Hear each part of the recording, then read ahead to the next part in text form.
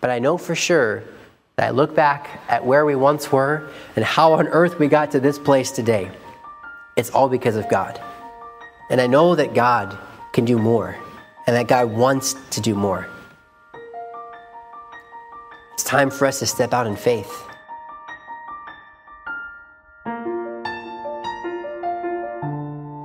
In Numbers chapter 13, we read in verse 25, it says, "And they returned from searching of the land after 40 days. Now, to get to this chapter, to get to this point in Israel's history, Israel has gone through a lot to get to this point.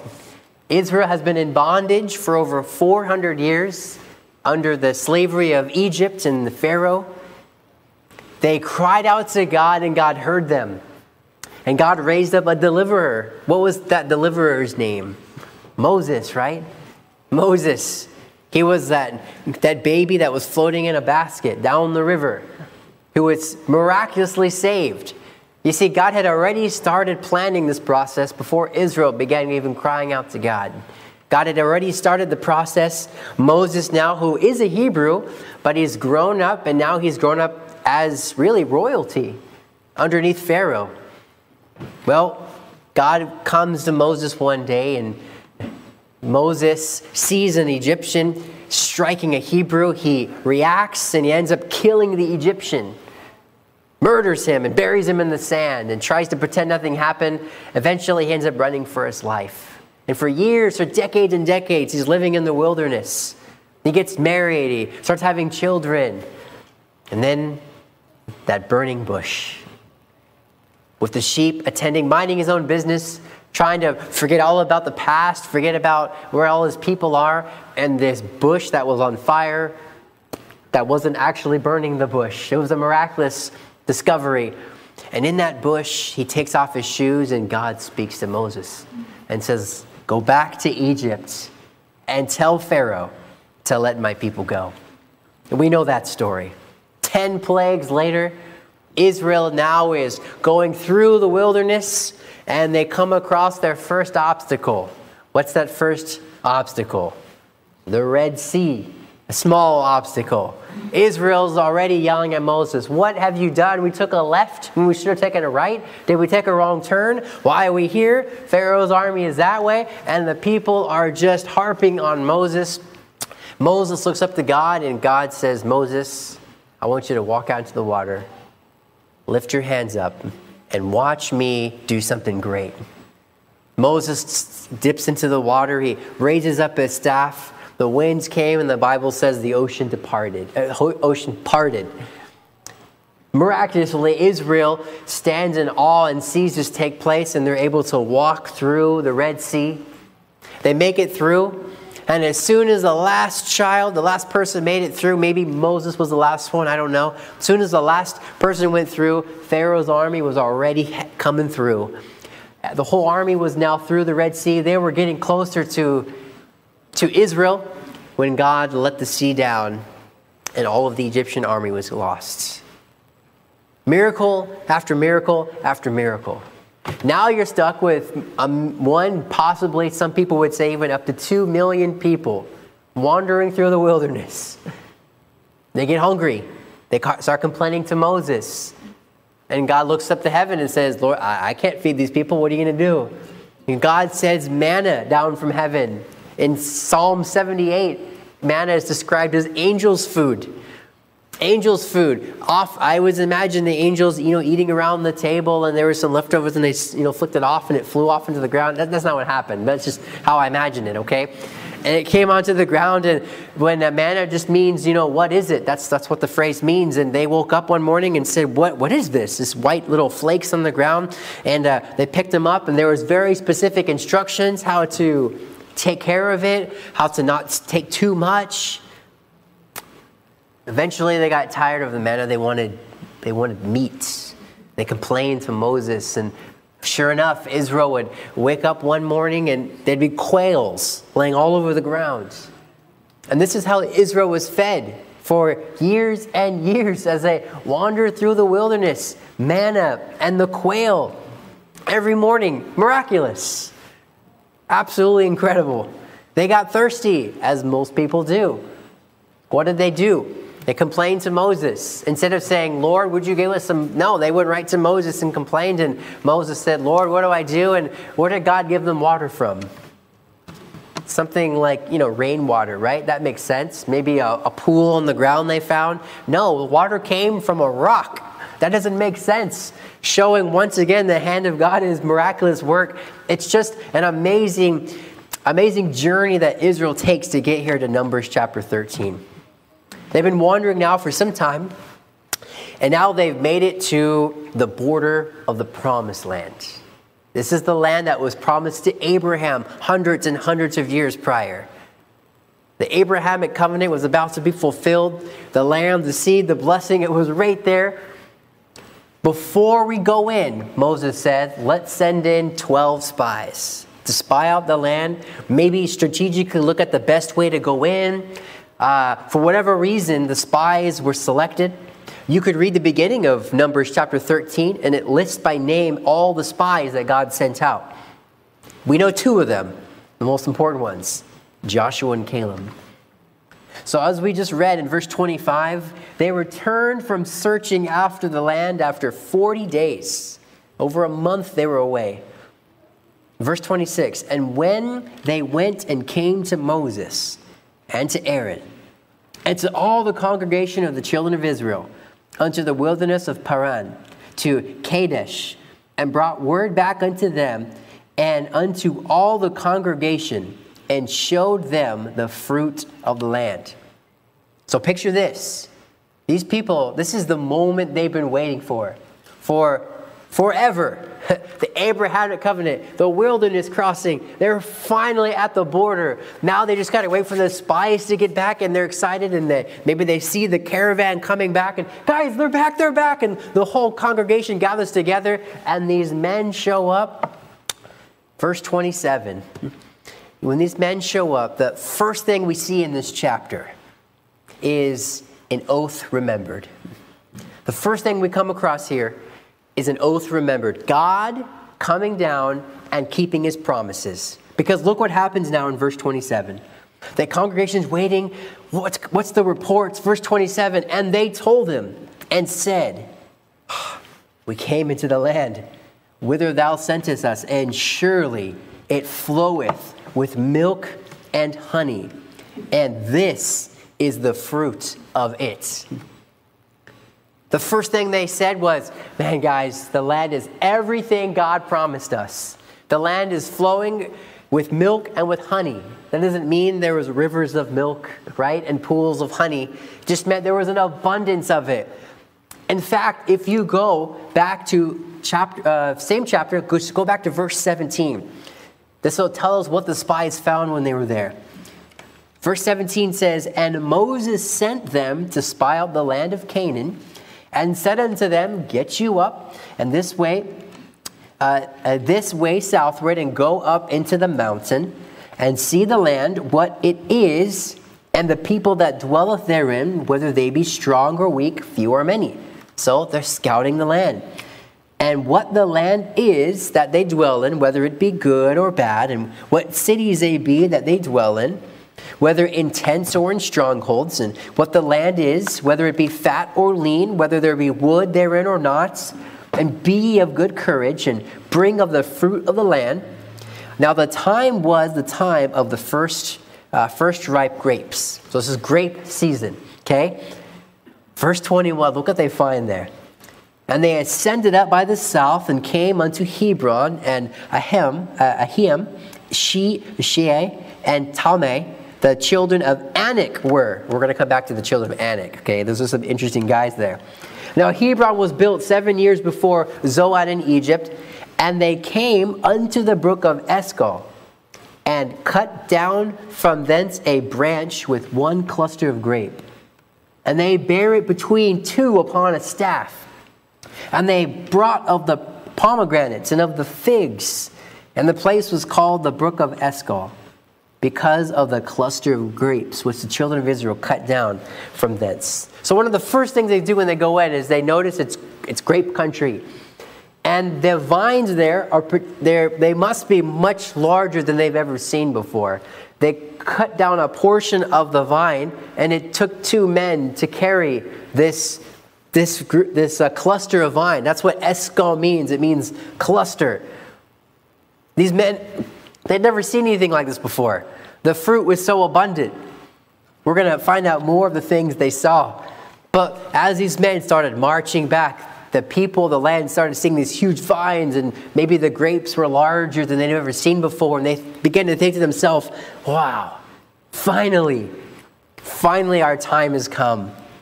Just as God promised, the land was truly a land that was rich in resources and prosperity.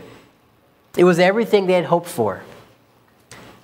Man can't always be trusted, but God can always be trusted to keep his oath, to keep his promise. This is a promise that was given to Abraham, passed on to Isaac and to Jacob, and now hundreds and hundreds of years later, finally, God is keeping his promise. Perhaps the promise could have come earlier, but we see the failure of Israel from time and time again. But no matter, they're here now. Isn't it good to know that God keeps his promises? Maybe you're here today and you're skeptical about that. Does God really keep his promises? We're going to come back to that in just a little bit. But understand this, that every promise of God given to us in the scriptures has been fulfilled or will be fulfilled and can be fulfilled in our life today. There are so many promises and blessings of God. And this is an example of one here where God kept his promise. The people were excited. However, we know that the story doesn't end there. So in verse 27, they told them and said, we came into the land whither thou sentest us, and surely it floweth with milk and honey, and this is the fruit of it. We see an oath remembered, but unfortunately in verse 28 here, we're going to see a shift here. We see an overcritical response. Look at the response though. Verse 28. Nevertheless, the people be strong that dwell in the land, and the cities are walled and very great. And moreover, we saw the children of Anak there. The Amalekites dwell in the land of the south, and the Hittites and the Jebusites and the Amorites dwell in the mountains, and the Canaanites dwell by the sea and by the coast of Jordan. That word nevertheless, that's like, oh, God is promising everything, but hold on. There are some strong cities there. There are some tall people there. These men began to start pointing out all of the negatives that were taking place. And these men they started to fail to see the potential of this land. They could not get past the faults that lay ahead of them. I imagine the children of Israel here, they were expecting the passage to be easy, perhaps. I mean, think about it. As I just said, up until this point, they didn't have to get their food. God literally, they woke up and the food was laying at their feet. Angels' food. When they wanted meat, quails were laid, they were there. They didn't have to work for their food. Now, it was tough, don't get me wrong. They had to pack up their tents and they had to mosey their way through the wilderness, but God did everything for them. Might I even add, when they never even got lost. Because at nighttime, the Bible says that a fire from heaven guided them at night, and a cloud, they followed this little cloud by day. I mean, they didn't get lost. Their food was given to them. And when they were thirsty, God got it from anywhere he wanted. They were taken care of. There's another passage in Deuteronomy that talks about the fact that their clothes never got wore out. All this time, their sandals never broke. Their clothes stayed intact. God was taking care of his people. But now they were going to have to work a little bit. They were going to have to claim the lands. And although God was going to do most of the work, I mean, you read the other passages. God took care of them. Very few Israelites ever perished if they did what God told them to do. Most of the time, the enemy just killed each other. Or hail from the sky came and killed them. Or they got scared for some reason and they ran, and the Bible says the wilderness devoured them, whatever that means exactly. God always took care of his people. But for some reason in this instance, they were scared to death. You know, it's amazing how quickly we can forget all the good things that God has done for us. How quickly. Everything's going well in your life, and then all of a sudden something bad happens, and you forget. All of a sudden you start blaming God. And it's like almost in an instant we forget all the good things that God did to even get you to where you are today. All of a sudden, it all goes out the door.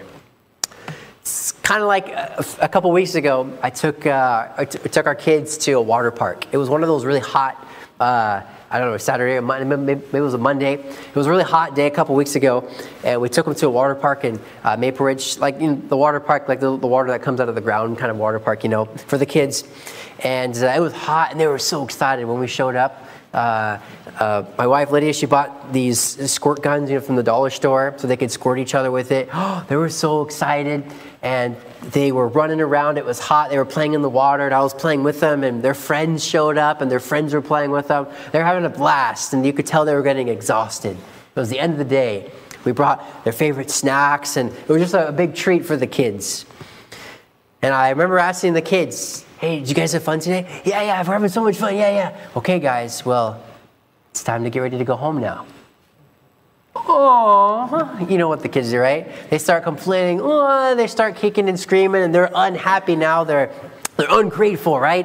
And they don't even want to play anymore. Their guns are on the floor. They don't want to eat anymore. Their life is just miserable. It's terrible now. We get in the car. We strap them in. They're unhappy. And all the way home, "Hey, kids, did you guys have fun today?"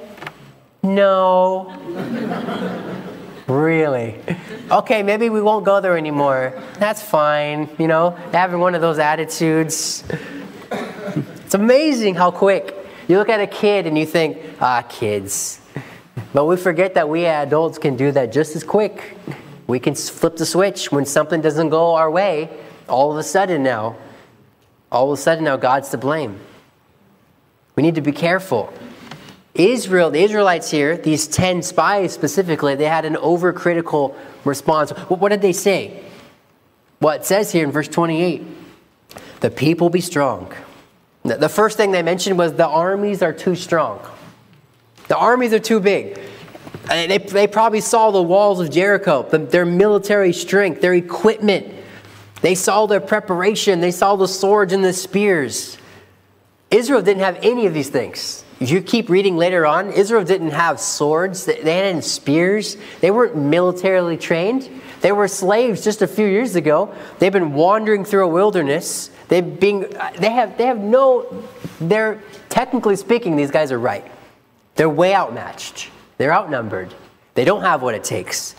They don't have an army. They don't have equipment. They don't have armor. That's true. And technically speaking, they were right. But God doesn't work in the technical. Because technically speaking, angels' food shouldn't be falling from heaven at the same time every single day, the exact amount to feed every single person. That's not technical.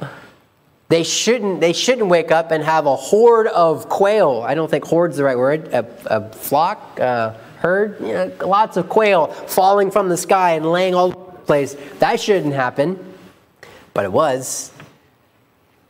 All of a sudden now, the men start speaking about the negative, and now they start thinking, oh, we're in over our heads now.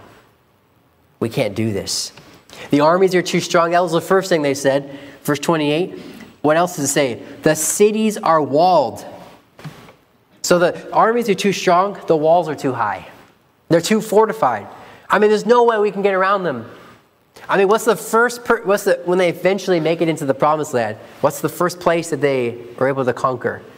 What's the name of that city with the walls? And they came tumbling down. What is that called? Say it again. Jericho. There we go. Jericho. I know you know it. Jericho, right? We learned it in Sunday school. The walls came down. Did Israel have the ability? Did they say, roll in the cannons? Is that what they said, to bring those walls down? They walked around the walls. They didn't even do it loudly. They quietly walked around the walls. They weren't even allowed to talk. They tiptoed around the walls, And then eventually, on the seventh day, they were able to smash their cymbals and yell and scream, and the walls came down. Did Israel do that? No. It was all God.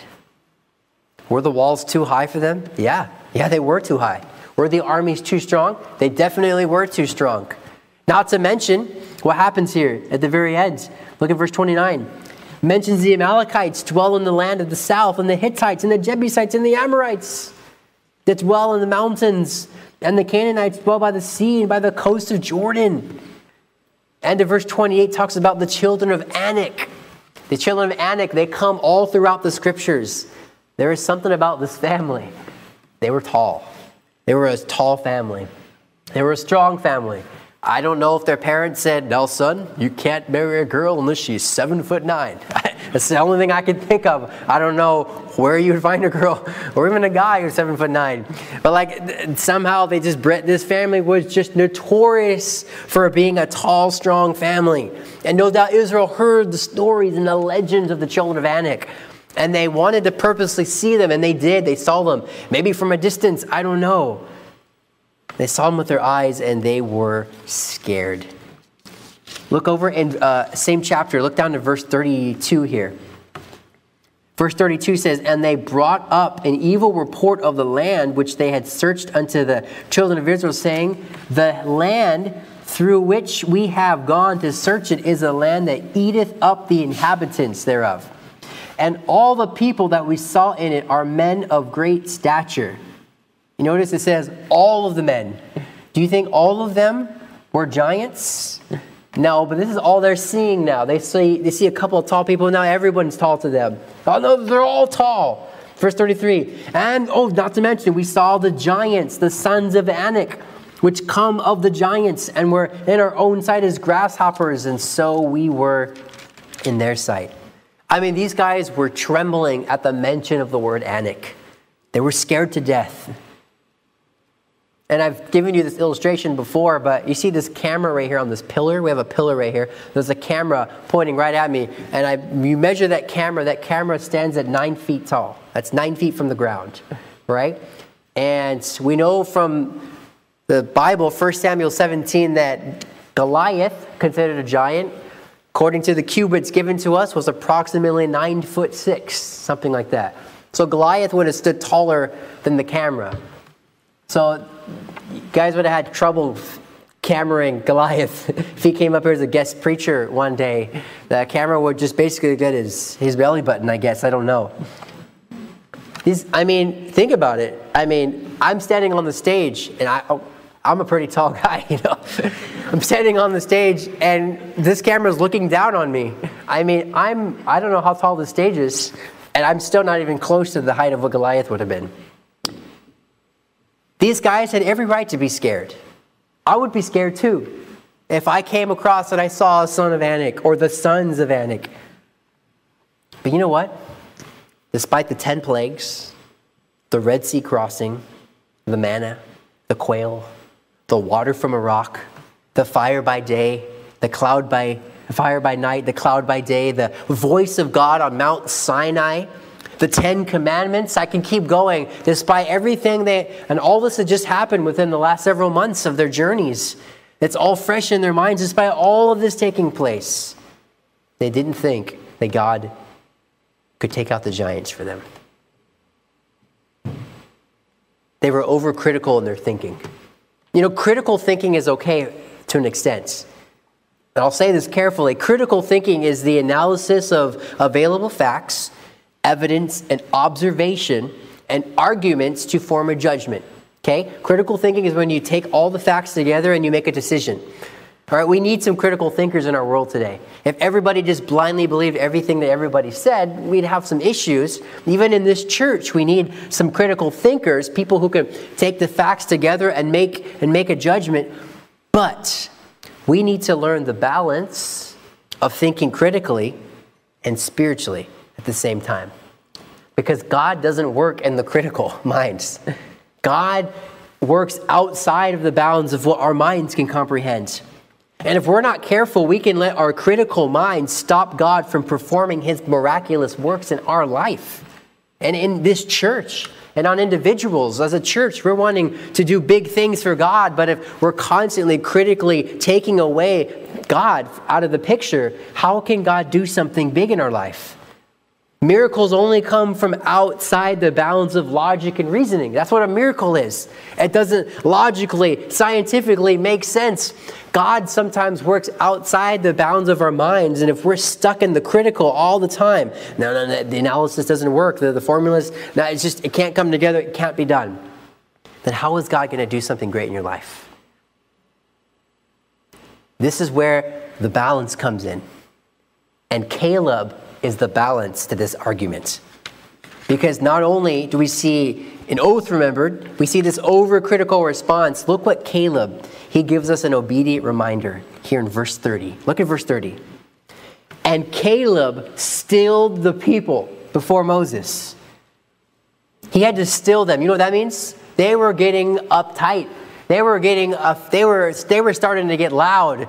These 10 spies were rallying the people against Moses. Basically, these people were about to stone Moses. They didn't like Moses. Moses, you've led us all this way just to die in front of the sons of Anak. They were not happy.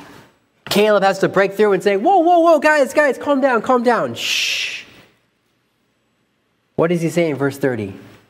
Let us go up at once and possess it, for we are well able to overcome it. Did you hear all the facts, Caleb? Didn't you hear the giants? Yes, I heard. In fact, I was one of the spies. I was there. I saw Anak. I saw the giants just like these 10 guys did. I helped carry the grapes here. Yes, I know what I'm talking about. I was there, and we can do it. We can beat this. We have God on our side. We can defeat these sons of Anak. The walls that are too strong for you, we can possess this land.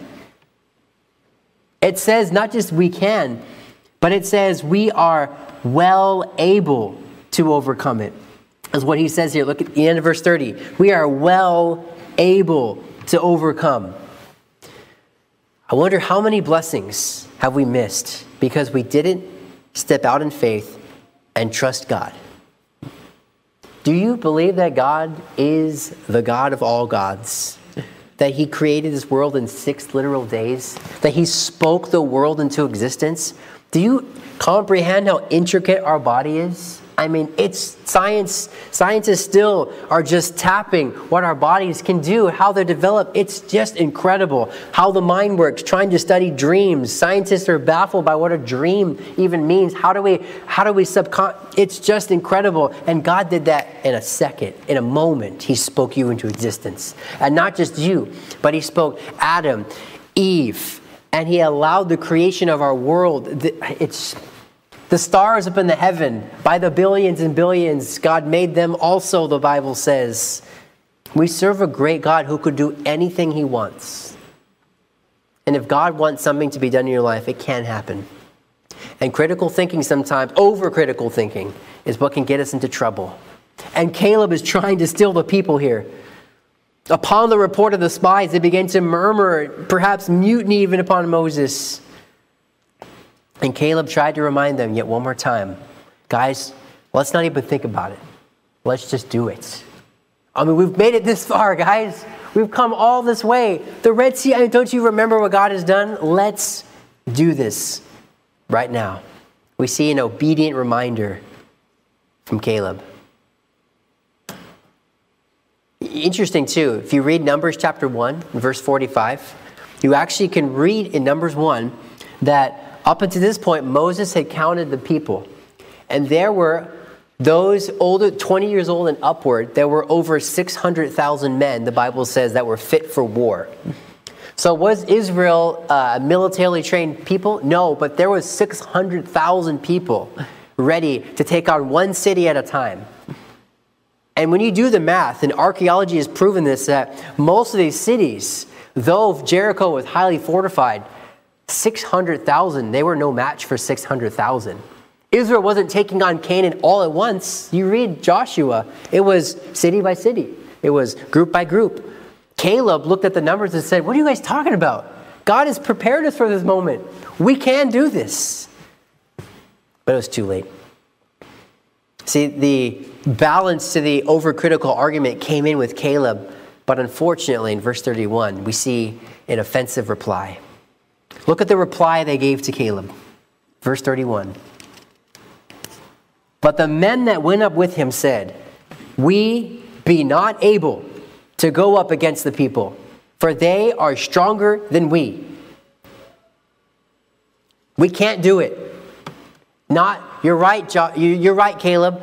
Let's rethink this through. Let's re-strategize. Maybe you're right. No, they just said, Caleb, we cannot do this. Now, it's possible they were arguing about this the whole way back. These 12 guys were together the whole time, right? 40 days.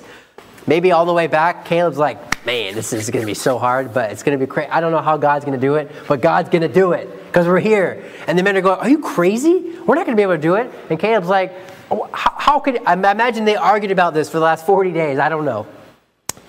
But we see right here, right now, that people very specifically say, we cannot do it. Verse 32, and they brought up an evil report of the land, as we just read earlier, that they searched it out. Because in verse 33, we saw the giants, the sons of Anak, and we just don't have what it takes. The reply from the other men is seemingly from a human critical mind and does not consider the might and power and will of God. Had they just taken a step back and in faith looked at how they made it to where they were, perhaps they could see the bigger picture. Perhaps they could see what Caleb saw. You know, God hasn't given our church a promised land. A prophet hasn't come through here years ago and promised that there's a huge property out there waiting for us. We don't have that from a prophet. He didn't do that for us. That'd be cool if we did. A prophet didn't come by and say there's a building that we promise it's flowing with chairs, flowing with classrooms, and with parking lot stalls. We didn't get a prophet like that. But Israel did.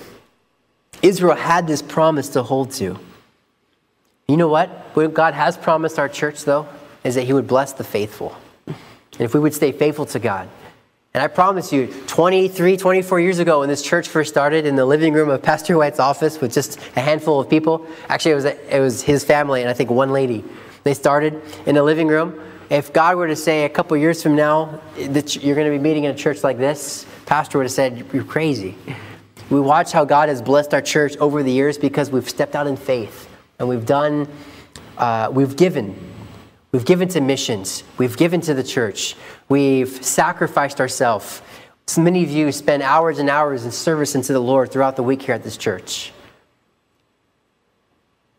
And I just can't help but think God's not done with our church yet. Imagine if our church can take another step. Can we do it? No, we can't do it. The sons of Anak are out there.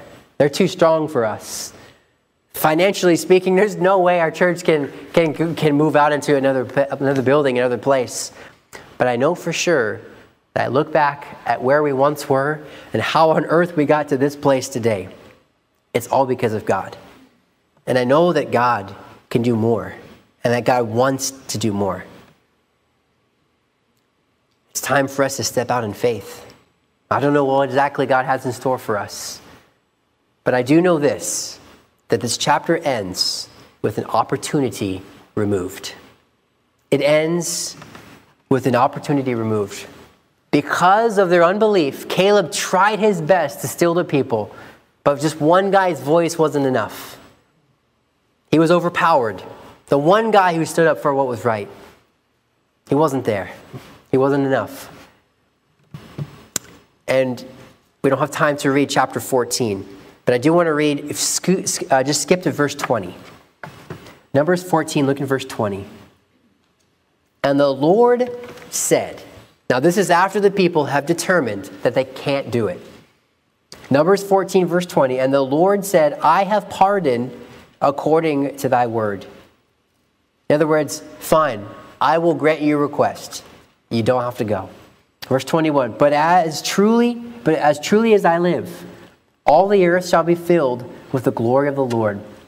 Because all those men which have seen my glory and my miracles, which I did in Egypt and in the wilderness, and have tempted me now these 10 times, and have not hearkened to my voice, Surely they shall not see the land which I swear unto their fathers. Neither shall any of them that provoked me see it, but my servant Caleb, because he had another spirit with him, and hath followed me fully. Him will I bring into the land wherein he went, and his seed shall possess it. Oh, there's more I could read here. But God says, if you're not ready, then you don't get to go. But my one faithful messenger that all of you think is crazy, he's going to get to go in someday. He's going to live long enough to see it and see his children and his children's children take a part of the land. But all of you that aren't ready yet, what he's about to tell them is for 40 years, you're going to have to wander in the wilderness until all of you die off. All of you that are 20 years old and upward are going to perish. So those of you 19 years and younger, if you make it through those 40 years, you may get a chance to go in and to see it. Other than that, the only guy going is Caleb. Caleb was the crazy guy that said, we can do it. And everyone looked at him and said, you're crazy, be quiet. The crazy guys get silenced really quick because they're crazy, right? But what if they're crazy for God? Trying to do something for God, when they see something that no one else sees. I can't help but ask us here in this church, where are we today? Are we quick to silence the Calebs? Are we quick to join on the bandwagon of everybody else? Or is it time for us to step up and do something great for God? You know, came across this story here as we close. There was this kid growing up in Brooklyn, New York. His name was Steve Sasson. He was born on July 4th, 1950. He was immediately drawn to electronics and was never one to shy away from exploring new technologies. After building an amateur radio at the age of 13, he accidentally sent out a signal on a band frequency and received a letter from the Federal Communications Commission government of America, thinking that this guy was a terrorist. Finding out he was a 13-year-old that figured out how to get onto the most secret frequency in America at that time. He was called into question. His parents didn't know what to do with his son, who seemed too smart for his own body. They didn't know how to keep him out of school, out of trouble. He kept finding himself into technological trouble.